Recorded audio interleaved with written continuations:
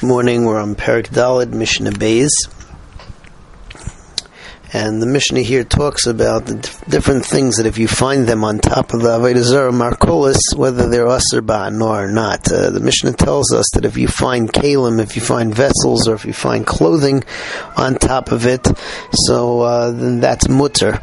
On the other hand, if you find clusters of grapes, if you find garlands of grain, wine, oil, flour, or any other thing which is nikra v'la mizbeach, so those things are asur b'hana as tekreves to markulis. So Mishnah says matzah b'roisha, if you find on top of the markulis ma'is, money, ksus, clothing, kalim, or different vessels, hari elu mutarim. So those are mutar b'hana.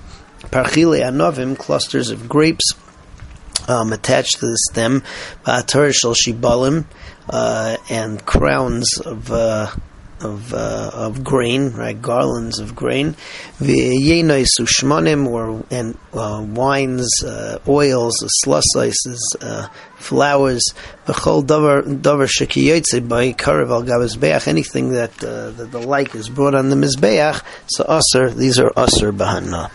Mishnah Gimel talks about if you have an Avodah Zarah, and then in front of the Avodah Zarah is a gina, a garden, or a merchatz. So the halacha is that since the gina and the merchatz is just adjoining, you're allowed to use it. However, you're not allowed to pay to the caretakers, the priests of the Avodah Zarah, as a rabbanan or geyser, that's being mahana the Avodah Zarah.